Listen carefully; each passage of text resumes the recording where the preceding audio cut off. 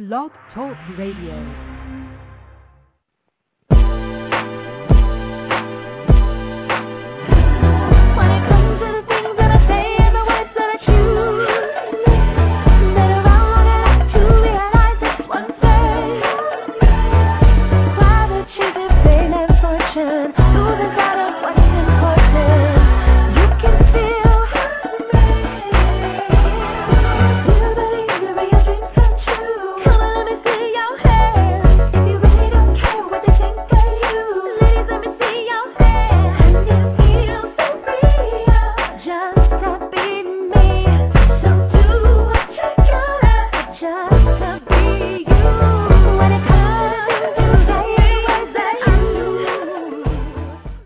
Welcome to Plus Model Radio, the #1 podcast for plus-size women. I'm your host, Chenese Lewis. Today is Friday, May 15th, 2009. Thanks for tuning in. I've got an exciting show for you today with special guest Emme. Emme, the supermodel, television personality, author, lecturer, clothing designer, and women's advocate, was selected twice by People magazine as one of the 50 most beautiful people, and Ladies Home Journal chose her as one of the most important women in America and one of the most fascinating women of the year. And the accolades don't stop there. She was honored as a Glamour magazine Woman of the Year and as one of Biography magazine's 25 most influential women. Emme burst into the scene as the world's first full-figured supermodel and as host of E! Entertainment Television's Fashion Emergency. She quickly became a popular icon not only in the United States but around the globe. Emme's television appearances are innumerable, not only as a fashion expert, but advocating for women on important issues including lifestyle, mothering, and body image. Always a trendsetter, Emme became the first full-figured model to ever land a spokesperson contract with the cosmetics company when she signed with Revlon. Her views have set a refreshingly new standard of beauty both here and abroad. She's also the first full-figured model to have a high-fashion collectible doll sculptured in her likeness.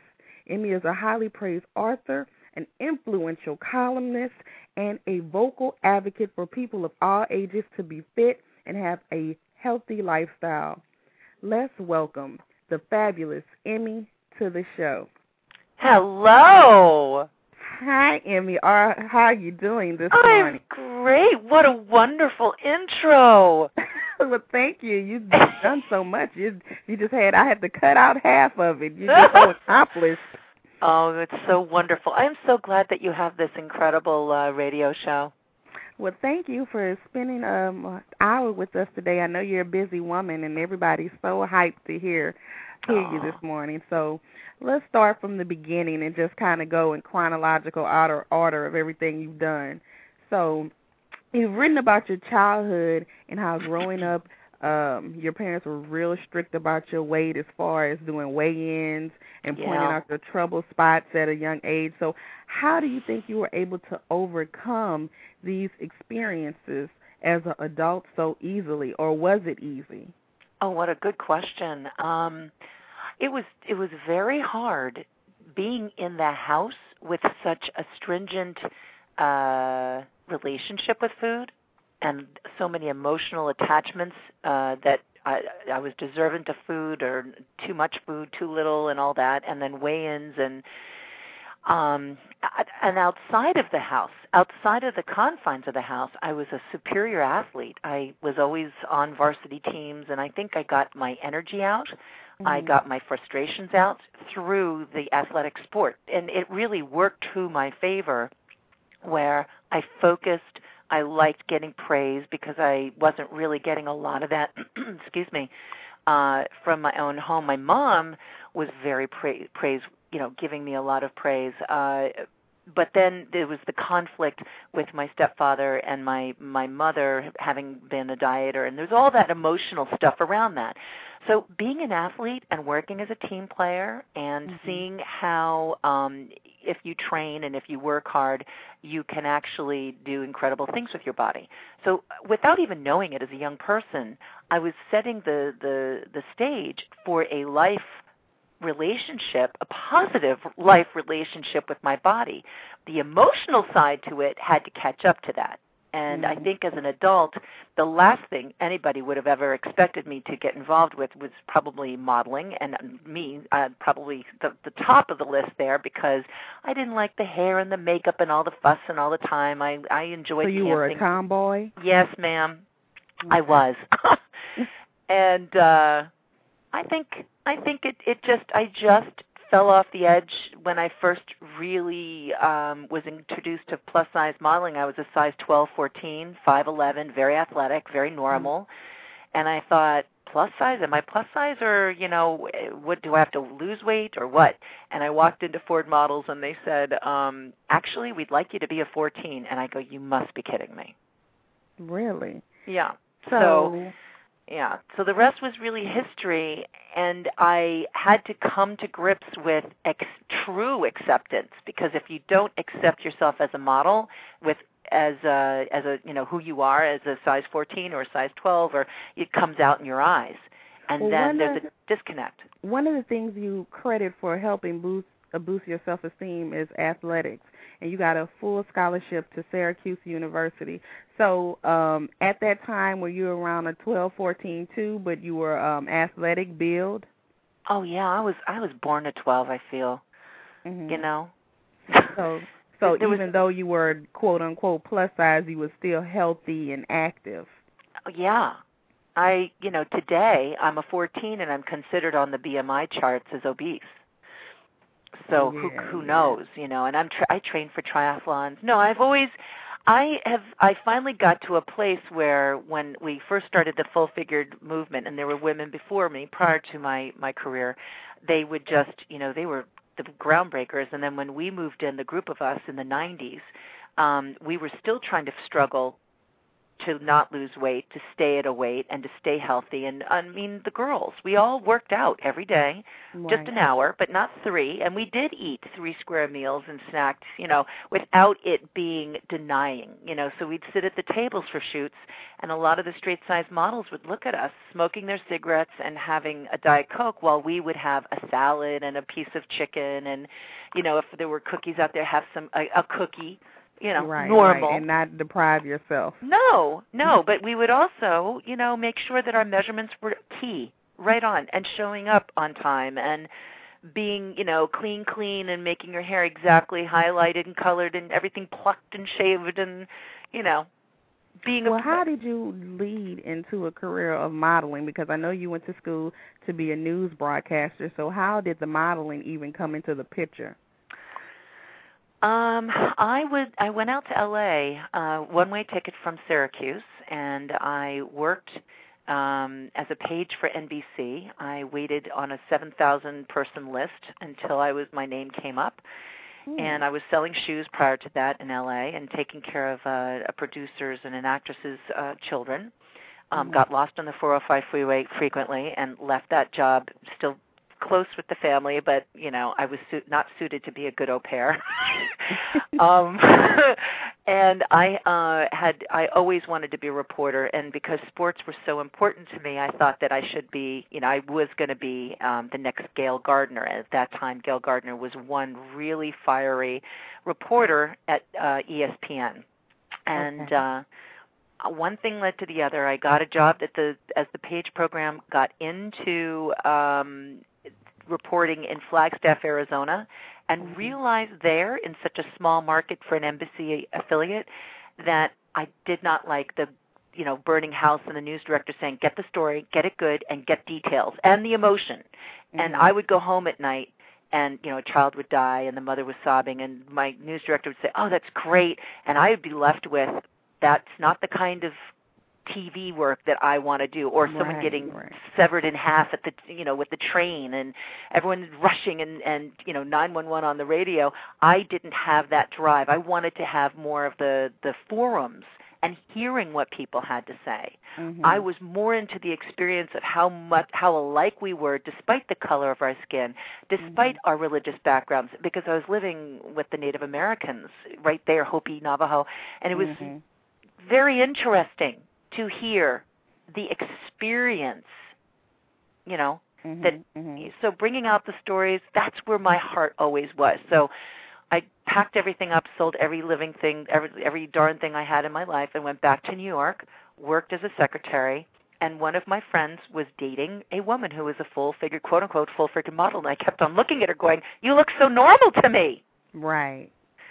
And the rest was really history. I think I just walked in at the right time, and I had my TV reporting background and People magazine in 94, where they were looking for a different kind of beauty, a little bit more realistic, beautiful image, and that set my career on fire. So you are the first full-figured supermodel. So tell us, how do you think the plus modeling industry has evolved over the last 10 years? Well, we're all working against a very fat-phobic society, and I think it's going to change. I think it's changing. I think when one individual, when we as people, whether we're full-figured or not, when we as people start accepting ourselves, we cast less of a sneer. We cast less of a bad comment towards the TV with someone who might be different than you. Or we would be less bullying to other people. There's a real problem in our country with kids who are obese, either A, committing suicide, and B, being homeschooled because they're being teased so much in school. And I think it's from where we come from as people that if we're so scared to have someone that might be, quote-unquote, fat next to us, that somehow that's going to rub off. I personally was in a restaurant, a very fine fish restaurant, like the finest in New York. I'm not going to mention names, but I sat down, and I actually observed, and this is not the only time, but this was just horrendous. And the woman that was sitting down, this other woman, and her husband came, or boyfriend came and sat down, the waiter sat them next to this woman who was very large, beautifully dressed, impeccably dressed, and had a lovely date. They were having a nice time. I wasn't eavesdropping, but I saw that they were smiling at her. This one woman looked at the waiter and said, I will not sit next to this fat woman. And she wasn't whispering. What? She said it out loud. And I was horrified, and it was right when I had some exposure, and I'm very vocal about this kind of stuff. And the woman that was sitting there said nothing, and she was very, very dignified, and the other woman was placed elsewhere in the restaurant. And my stomach was hurting me beyond. And I went up after my dinner, and I went over to the woman. I said, you're so filled with grace. And it's really not your issue, is it? And she said, I am who I am, and this is my journey. And I said, yes, it is. And, it's almost like being a plus-size model, we have to be so filled with acceptance. And if we're taking care of ourselves, and we are bigger naturally, but we're working out on a regular basis to keep our hearts healthy and our bodies alive so we have them for the rest of our lives, and we're eating in a way that's consciously, good for us, that we're thinking well of ourselves, well, then that's it. That's life. And then we have other room to think about being kind and compassionate to our friends, being good parents, being good friends, being good lovers, being good to the environment. So we're not self-obsessed with just ourselves. Right. Now, as a plus-size model, you have a lot of accomplishments. One, being the first full-figure woman to ever land a spokesperson contract with Revlon. So was that your big break that made you a household name? I think People magazine in 94 was, and then being the TV host for Fashion Emergency really put me in a regular, frequency. Mainstream. Like right every night or every 2 nights I'd be on at 7 o'clock, and with a new show that gave away clothes, made people over. Wow, Right. And so that, I think, got my image. And little did they know that I had to cut my clothes up the back and use electrical tape to keep it together. Really? Yes, ma'am, because I was not going to show my body and my image in a way that was going to be different than what I envisioned me as a host should look like. Mm-hmm. And so I had 2 stylists, and they were running their tushies all over L.A. and New York, trying to find really awesome, great-looking, not overtly sexy, but trend-forward and curve-friendly. And it was very hard to find. Right. So besides... So that's what, yeah. Oh, I'm sorry. You were saying something else? No. So what were some other of the major campaigns you had over your modeling career? I know Revlon, but what were some other ones? Revlon was amazing to be in a campaign with Halle Berry and Cindy Crawford and do a lot of publicity around that. That was quite revolutionary for a makeup company to be able to take that on. Hopefully today that's not going to be so revolutionary because we do have Queen Latifah working with Maybelline. Oh, excuse me, is it CoverGirl? CoverGirl, yeah. CoverGirl. And we have other, curvy, talented, celebrities that are gracing campaigns more so these days than it was just that one time for me. And please, I'll tell you, there just needs to be more diversity in our representation in mainstream products. So having the opportunity, having my own clothing line in department stores was fantastic. I was so happy to just not have to say to the women that would email me, where did you get that outfit? Where can I find that? And I'd have to say many times, this is the only one because the designer was asked to make it for me. Because I had specifics where I said I don't want anything boxy. I don't want it misproportioned. I want it to be hitting my leg here. And, just because I have curves doesn't mean that I'm going to be wearing my mother's clothing. Right. That at first, a lot of people were saying, well, okay. And so having those clothing lines and being able to communicate and using the clothing lines as a vehicle to encourage women to get out shopping, to see themselves differently was great. And it's still today, I think the modeling industry goes through ups and downs. I just wish that there were more sponsors and more advertisers other than just Dove standing up and saying, we love women. Right. And here they are. Are you still modeling or have you retired from modeling? No, I'm still modeling. I just talked to Ford again. And I'm talking, there's some interesting projects that are on the horizon, which I can't really talk about right now. But I think we're going to see a nice shift. I think if women can, I'm on my website, emmestyle.com, EMME-style.com. You can check it out and just become a member, and I'll let you know what's going on. And I'm sure on your site as well. Is it CHENESE Lewis.com? Okay. There's just, I think that we as women, whether we're size 2 or 22, there's a lot of women who are really sick and tired of looking at their friends being sent to the basement of clothing stores to go buy clothes, and they go to a different area. I think we as women who are fuller are very sick and tired of not being able to get whatever is available for everyone else. And if we just sit back and not use our voice, and we sit back and we just, I call it the couch coach, and you point your finger out and saying, they're doing it wrong, this is wrong, that's wrong. Well, nothing's going to get done. You have to bring that finger back to you and point it to yourself and say, what am I going to do about it? Right. What are my thoughts about this clothing line, or what are my thoughts about this TV show? What are my thoughts? And actually write producers, or actually go to the department store, or gather with other friends and write a really impressive letter when a clothing line really does it well. And you want have you noticed that people will write and say something negatively quicker than positively? Yes. And they have to it do be both. The other way around. Well, there's a lot to be upset about because there's not a lot of options. Right. However, in a way of, how you talk to a child and you talk to, not that you don't want to placate anybody, but the way that you get more out of someone is by showing their positive parts.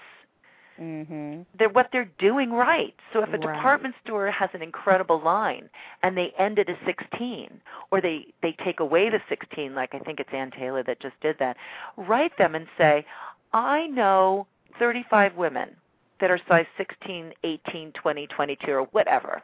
Right. And we want you to bring those styles into the store. Or write the CEO. Your letters, our letters, we are the consumers. We fill their pockets. So if you want to see something change, you must be a part of the change. You can't just sit back and think someone else is going to read your mind. Exactly. Now, you're also a writer, and you had an advice column in Mode magazine. Why do you think it's so hard for these magazines geared towards plus-size women to stay in print? Your guess is as good as mine. I mean, really. How great was Mode? Awesome. Did you? I cried when I first saw this thing come out. Yes. It had the right tone. I think our next generation of magazines that that really celebrate the fashion in all of us is perhaps, yes, we might need another Mode-ish kind of magazine, which would not be bad. However, I think that we as women maybe don't want to be compartmentalized as those big girls. Do you know what I mean? I think that, women in a feminist way want to be there's, of course, it's a very controversial. Of course, there's going to be women that just don't want to sit next to the fat girl. You know what I mean, in the restaurant. I understand that. I just don't think it's a majority rule there. I think those people have low self-esteem, no matter what. It could be about weight. It could be about race. It could be about male, female. It could be just about anything that they can point their finger at and try and set themselves apart. So I think that it would be very interesting to, yes, bring back the Mode, have that, or the Mode-esque kind of magazine, very high level, beautiful fashion, great photographers, great stories, beautiful women, and, have that there. But then with the success of that, I'd love to see more inclusion in more mainstream magazines where you do have diversity of size representation of the models that are working in the industry.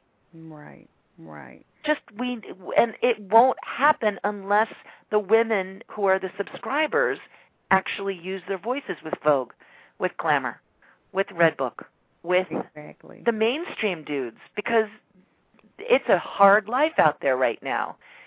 But if we, as the people who are buying the magazines, are sick and tired of the conflicting messages with the diet-related industries, putting in the ads and then having a self-esteem article, you need to let them know.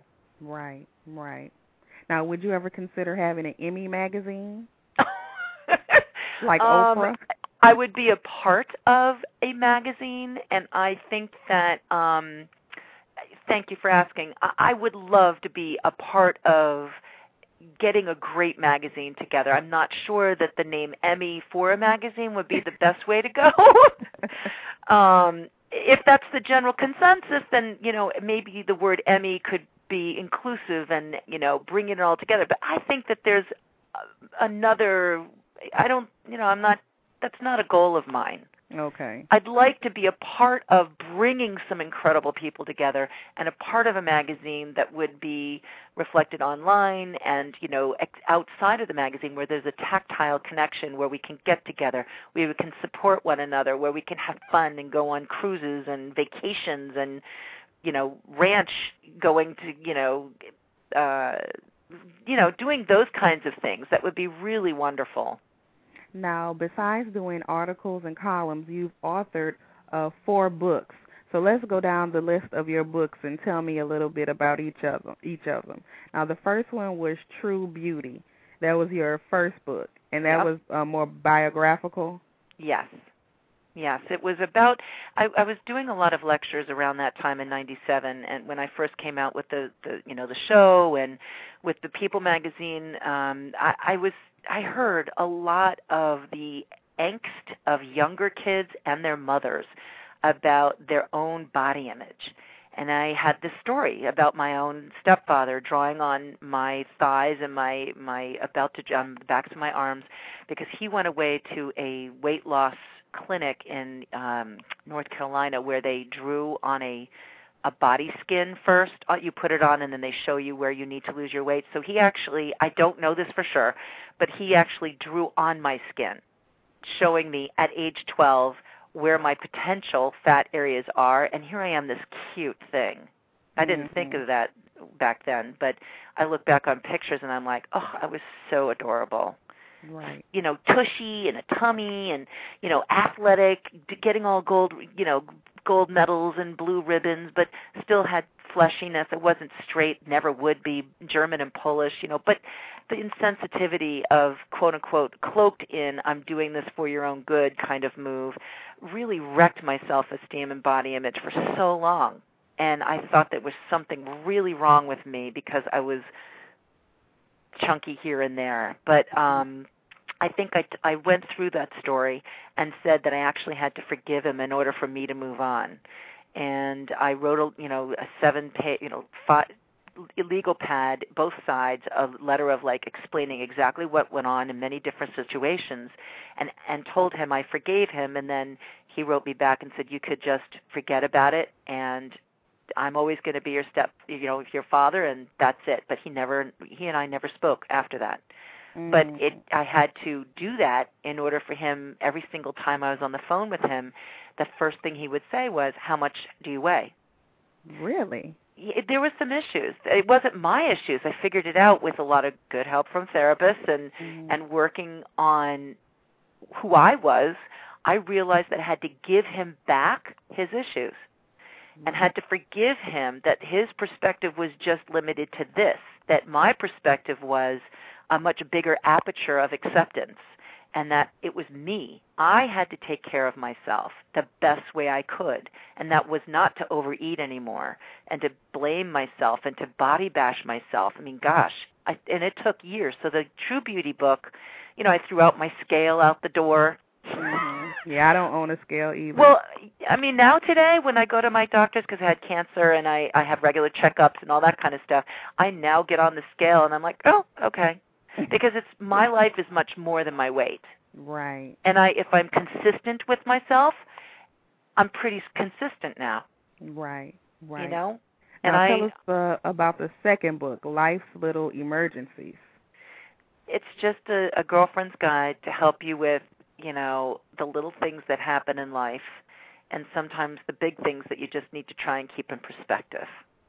And it's tongue-in-cheek and fun, and I have like a few chapters that are shout-outs from professionals, the leaders in the body image and self-esteem arena, talking about how crazy we all are about our bodies and how important it is to just, don't waste life. Take good care of yourself, and get to the issues so that you can just start enjoying. To how to change a tire. Really? Yeah, it's little girlfriend's it's all guide. Of life's little emergencies. Yeah, how to go to when do you go to do you not go to a funeral? Do you always go to every single one? What do you wear to certain things, and how to handle a mother-in-law or all that stuff. Okay. Yeah. And so, the third one, Mourning Has Broken a Couple's Journey Through Depression. Now, this book kind of placed you as an expert on depression, right? And you became kind of like a spokesperson after this book? No, actually, my ex-husband is really doing that work. This was a gift.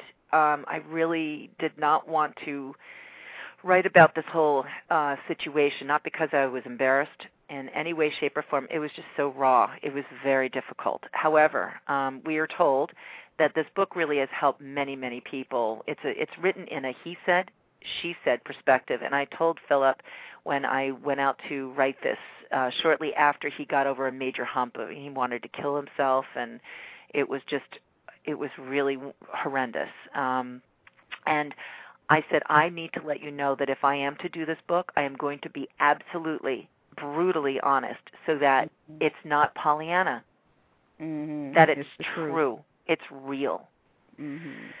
So I released it to Philip, and he is a lecturer around the country, and that's one thing that he really, of many, he does many wonderful things, but this is his life's passion. So having done the book and did the circuit with him, he is totally involved in that, and I am not.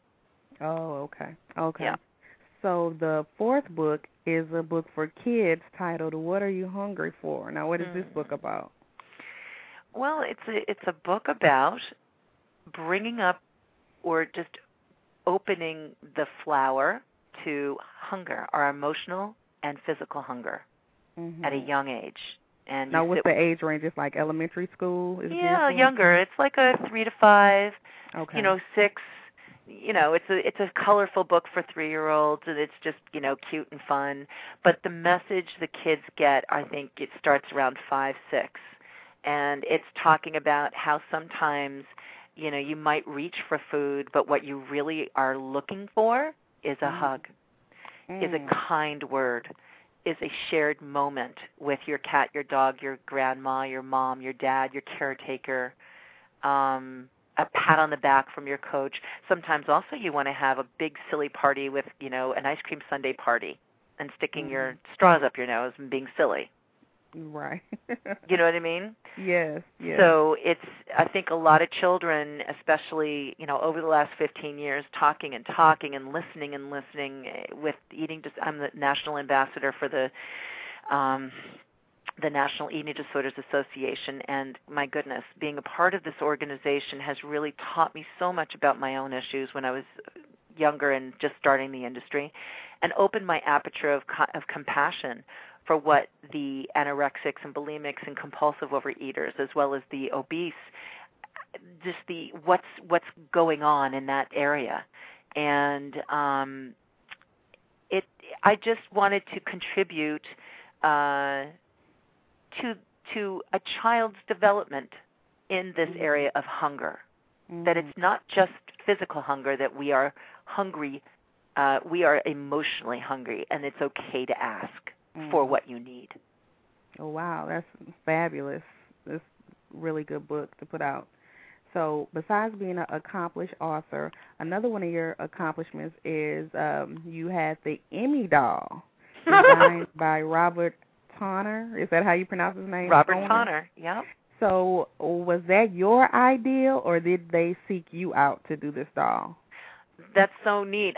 Robert is an incredible collective doll designer, and he did the dolls for Chicago. I mean, I could list on and on and on and on. He does all the dolls, I think, for Miss America, I believe. I could be wrong, but he's done dolls for major shows, major Broadway things, major events in life, and he came to me through my agency at William Morris, and he said, we'd love to do this because there's not that many Barbies out there that are more realistic in shape, and we'd love to do this. And a high fashion, it's a highly collectible doll, and next thing I know, I'm in Las Vegas signing 200 cheeks of Emme for a big promotional event, and I thought there is something really unusual about this, but I found myself. It was really great. It was the toy of the year at the toy fair,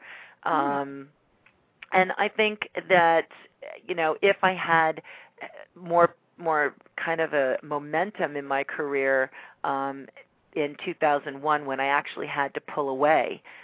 Because things were happening in my private life with Philip, I think I would have had like Emme and her friends and a whole little thing going on with that. But I would have totally done what I did with taking care of what was happening at home. Again, I just knew that you can't have a thriving television career and clothing career and all that when something serious is happening at home. So. Right. Well, I totally understand. You have to take care of yourself first. Yeah. So you currently have a clothing line on QVC called Me by Emme. Now, what type of clothing do you carry? It's casual. It's flat jersey pants that are yummy and delicious, and a Miracle zipper tops that, if you live in warmer climates, you might want that for the back of your chair when you're at the office, with air conditioning. I'm actually winding down that line. It's not in production, but it is still selling at QVC. Okay. And I'm looking into a couple of other interesting ventures. Now, this isn't your first clothing line, because I have some clothes of yours from a couple of years ago, and I think I got it at Nordstrom. Yeah. Yeah, because I have like this silk wrap shirt, and it's hot pink and striped, and some black pants. Ooh. So you got the Poochie. You got the wrapped Poochie top. Yes. Yeah, so nice. Oh, good for you. So this is the QVC thing. This is your second clothing line then, right? I actually had a clothing line with a bat of an eye called True Beauty in JCPenney for just a heartbeat. I think it was there just for a moment. Okay. And, but I really enjoyed having my Emme collection. It was more career/lifestyle. And a lot of women are like, oh, I would love to see this. And there's going to be a chance for all of that. It's, I once again, it's like cleansing of the palate. I'm healthy, thank God, and my private life is good. And Toby, my daughter, as well, and my ex-husband and I are, thank goodness, doing well. And I think it's time to start having fun in all different areas. Right. Now, I want to touch on some of what you just said. 2007 was a tough year for you. So you were diagnosed with cancer, and you divorced your husband. So how did this year change your life? Well, I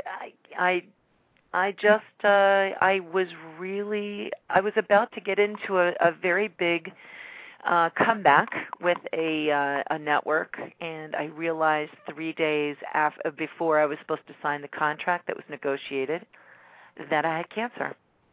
Wow. And I suggested another host for the position that I was, excited to join in, but, I knew that I had no idea how I was going to react to chemo, and I knew that my doctor was telling me that there was no way. I had to cancel a cruise I was going on. I had to cancel a lot of different things because my doctor said every other Friday for 8 months, for 6.5 or 7 months, you must be here at Columbia. I will not let you manage this one. You must be here, and you must get treatment. And I don't care what's on that Friday, you have to change it. And I go, really? He goes, you've got to let go to this. You must take this very seriously. And I said, of course I'm taking it seriously. He goes, no, you can't fit anything else in. So you just had to take off completely? Uh-huh. I did. And I had to reach out to my girlfriends. I had 12 chemo buddies. And I decided not to be secretive about it, that I actually needed support. And I was very blessed with 12 very, very dear friends that stepped up and helped me. And, my ex-husband did a good job. He did his very best. And my sweet daughter, washed my feet one time and made me cry so hard because she was just that was just one of many things that she would do, and just saying, it's okay, Mom, you're going to be all right. And she cut my hair. Oh, my God. I shaved my hair off because it was falling out so much. And she was like, I'm your new hairstylist. I'll take care of your hair. I was like, okay. So all of a sudden I see a line of Barbie dolls with all these really, really short haircuts, and I go, Toby, what are you doing? She goes, they have chemo, but they're going to be okay. Oh. So, so that was, I'm 100% well now in 2009, and my PET scans are all clear. My doctor, I just did Nurse Appreciation Day at Columbia. I'm very into essential oils and how the therapeutic benefit of, relaxation with lavender and peppermint and helping with allergies and all that kind of stuff and relaxation. I went back to the infusion unit to give massages and to say thank you. Oh, that's great. Now, while recovering, I don't know if recovering from cancer is the right word, but in the process you adopted this new holistic green lifestyle. So tell me more about that. Well, when you get touched by cancer, you sit back and you say, what am I ingesting? And how could this happen? I just couldn't believe it. I was already juicing a little bit here and there. I was eating well. I had gotten myself off gluten about 3 years prior to the diagnosis because I was itching so uncontrollably. And even if I wasn't eating a lot, my weight would fluctuate very strangely. And someone said, "Are you type O? And do you eat, bagels or bread?" And I go, "Yeah." And they go, "Get off the wheat. That's a really good thing to just get off wheat because you might be allergic to it and your body might be getting inflamed." I said, "Okay, whatever." I hate dealing with denial of food because I can't stand diets. Mm-hmm. And I said, "Okay, I'm going to do it." And all of a sudden, the itching subsided a little bit, and I found that I was stabilizing in a weight that was very much me, mm-hmm. and I was not eating any differently except just having rice bread and having rice crackers and having rice bread. You can buy that at the grocery store? Oh, yeah. Yeah. And yes, it's going to taste differently, but my stomach didn't hurt me after I ate a slice of pizza, mm-hmm. Or my hands wouldn't be swollen, my cheeks wouldn't be, my eyes would almost be swollen. So after, a while I said, okay, I'm just going to see how this is. And you start looking into it. Do I have celiac disease? I don't think so. Mm-hmm. But am I sensitive to wheat? Definitely yes. So, there's certain times that if I'm out to dinner and I order an eggplant parmesan, it's breaded with bread on the outside, I know that I can't have a dinner like that for a few weeks. Mm-hmm. But on a regular basis when I'm cooking for myself at home, it's more greens and it's more, I'll have rice as a side. I don't have pasta. I have brown rice pasta. Cook it only for 7 minutes, mm-hmm. or else you'll have a big mushy thing. But I feel no denial in the way that I eat, and my weight's very stabilized, and I don't get pangs around, in my large intestine. So anyway, mm-hmm. So that besides the food, you kind of changed your whole life into green, because that's a new thing you're writing about now, right? Yes. Moms on the Verge of Green came about me taking a look in my house and saying, I saw one statistic, and it said the living in your home can be more toxic than living outside. And I go, what does that mean? And I started looking at all of my household cleaning products, mm-hmm. and I was using bleach. I was using, all the name brands of all the stuff that took grease and grime and out of your sinks, out of your toilets, out of your wall, off the walls, and the paint that you use, and the plastic that you have underneath your rugs, offing all the gases. It became this whole thing where I said, oh, my goodness, I'm using every single chemical you could possibly imagine, and my clothing detergent, and my dry cleaner, and so on and so on and so on. And the chemicals in my lawn. I said, all right, let me just start using more essential oils and baking soda and hydrogen peroxide and what else? Vinegar. Mm-hmm. And some, seventh generation stuff and some Young Living stuff. And, I started just experimenting with what was out there to help me clean my home. And, I just know that, yes, cleaning your house with vinegar does make it stink, but after 20 minutes, it goes away. Oh, really? Yeah. And when you clean your floors with vinegar and water and a little bit of baking soda, forget about it. You have the best floors in the world, and you're not killing yourself with toxic fumes. And that might be a good tip with the recession. Is it cheaper to do that? Yes. So it's beneficial all the way around. Oh, yes. And your yard. I go camping, and Toby has sleepovers in tents and stuff, and we don't have fertilizer with chemicals in it. I have my own garden, and I, do composting now, and that's great.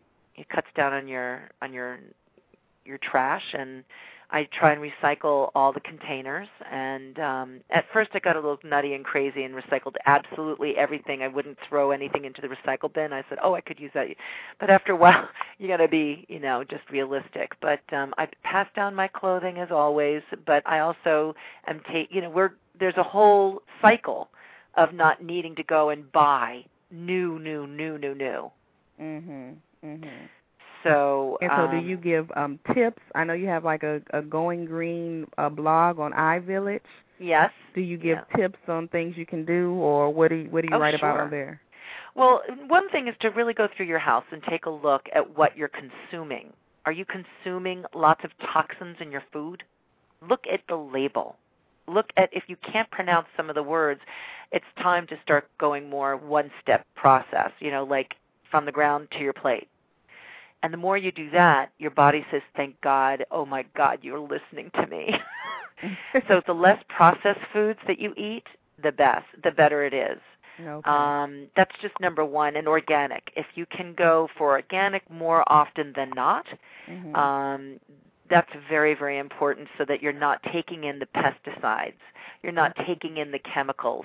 Especially in your meat, you're not taking in all the injections that our food source, our meat sources, our animal stock is getting to fight off infection.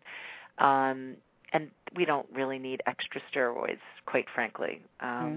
So that's one thing. The other thing is do something fun. My daughter and I, when we go down to the beach, we have our week each year that we just veg out. That's our time. It's usually around my birthday, and she'll make me like a little tiara or something, but she wears the tiara when we do this. We're called the Pickup Princesses. We put beach towels around our necks, and when she wakes up early, we go out and we go with a big plastic bag that we just, either bought food with or something, we recycle it, but we pick up all the trash off the beach.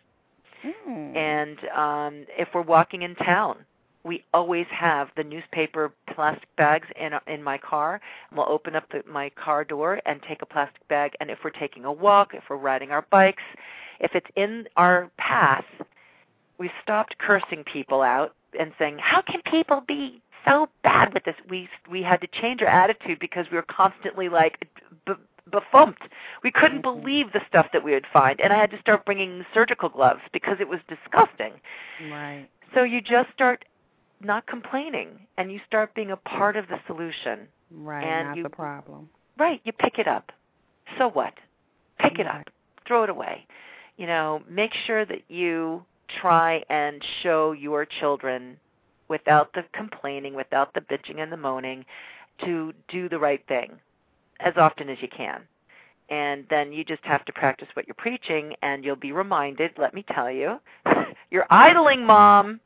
Right. So turning off the car when you're waiting in the waiting line to picking up the kids, turn it off. Encourage your friends to turn off that engine. If you can, walk to pick up, whatever. So there's little things that you can do that make a big difference. Now, with all of the things you do, you also find time to contribute to charitable organizations. One in particular I want to point out, because it's a connection with Plus Model Magazine, is that you're an ambassador for the National Multiple Sclerosis Society. Yes. Now, are you still active with them? Over the last 2 years, I have not done the 100-mile bike fundraiser, but I am looking very forward to doing that. I'm actually involved with Montel's foundation. Okay. His MS foundation. Okay. So the national chapter is really wonderful, but I'm friends with Montel, and I try to do both. So that's really my father, my biological father, had MS, and that's why I've gotten involved with raising money and funds for multiple sclerosis.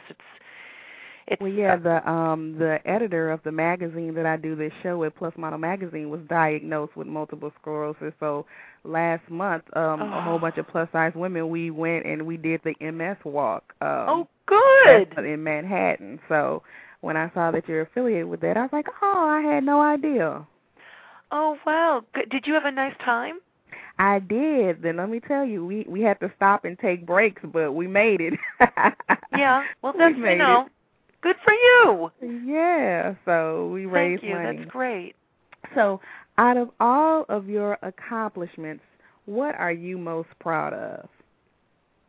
Oh, I'm really proud of my daughter. I'm really proud of my daughter. I know that sounds corny, but when you hear, she's been on walks in Washington with me, and for women's rights, and she hears what I talk about all the time, And for her to be able, at age 7, when a little girl says to her, you know, Toby, you're so tall, you're so big, you know, you're going to be bigger than that chair. And she says, now, you've got your body and I've got mine. Back off. Wow. And how old is she right now? 7. Oh, that's fabulous. She's 7, and she then communicates with me that it hurts her feelings and all this stuff. And this stuff happens early. Mm-hmm. This teasing and all that. And this is a young girl who's a tomboy and very athletic. She has the same kind of body as mine when I was little. And I just look at her, I go, we've got to help her too, Tobes. She comes from a family maybe where the mommy is like starving herself and sending the message that in order to be accepted, you have to be extremely thin and denying yourself food and pangs of hunger. I said, so would you like me to come in and talk about all different kinds of supermodels and all different kinds of careers? And she said, yes, that would be great. And it was really something. It was great to be able to, right from the source, hear from my own backyard in my own home, my daughter's being affected by it. Yes. And it was really very awesome to see the eyes of this young girl as well as other girls in the classroom seeing the promotional reel that I showed, and also showed other beautiful women that are diversified, whether, you know, they were the Cindy Crawfords or the Halle Berrys or them, and also the other women that I've worked with that are just divine, and saying, take a look at how beautiful these women are. Now, should we judge them only on their size? Mm-hmm. I don't think so. Mm-hmm. You know? And it was just, I'm proud of her. If you take my family out of the equation, I'm proud of the industry, the individuals, the stores that stand up firmly and say, we support you.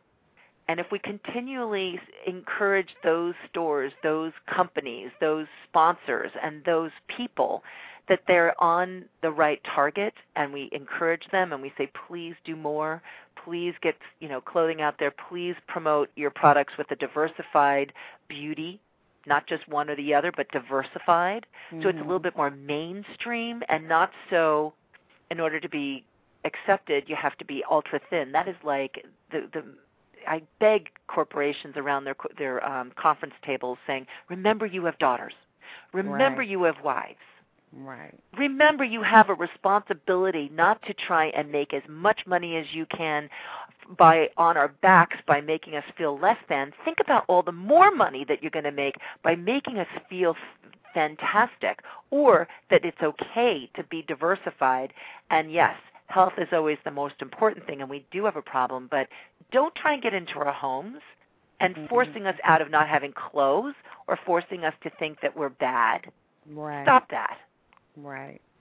So, Emme, do you have anything coming up that you can talk about that we could be looking for?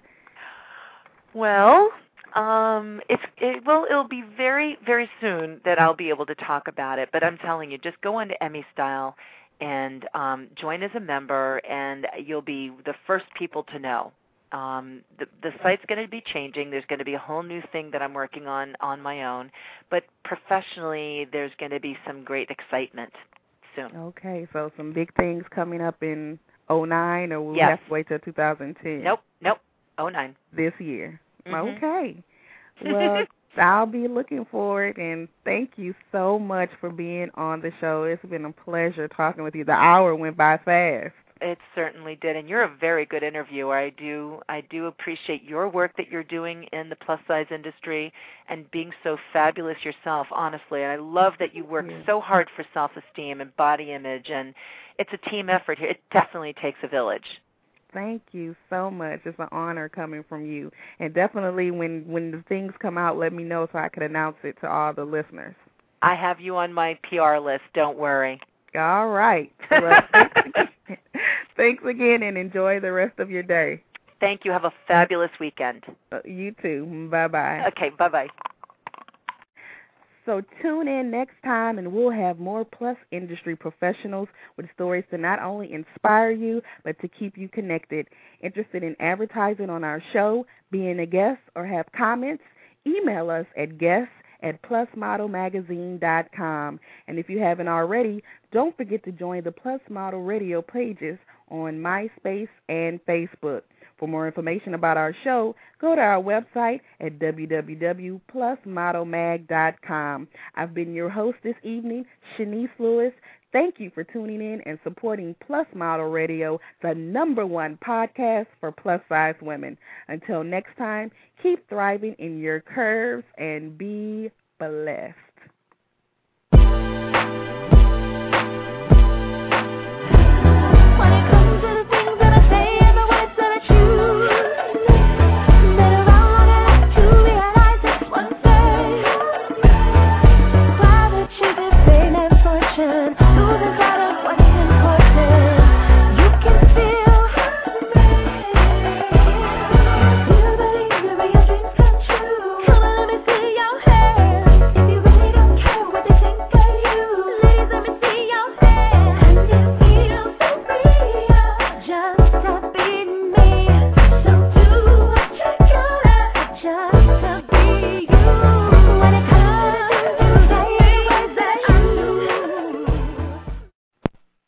With the Lucky Land Slots, you can get lucky just about anywhere.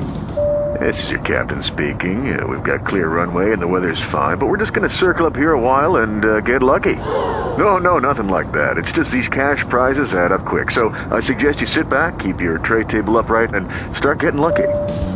Play for free at LuckyLandSlots.com. Are you feeling lucky? No purchase necessary. Void where prohibited by law. 18+ terms and conditions apply. See website for details.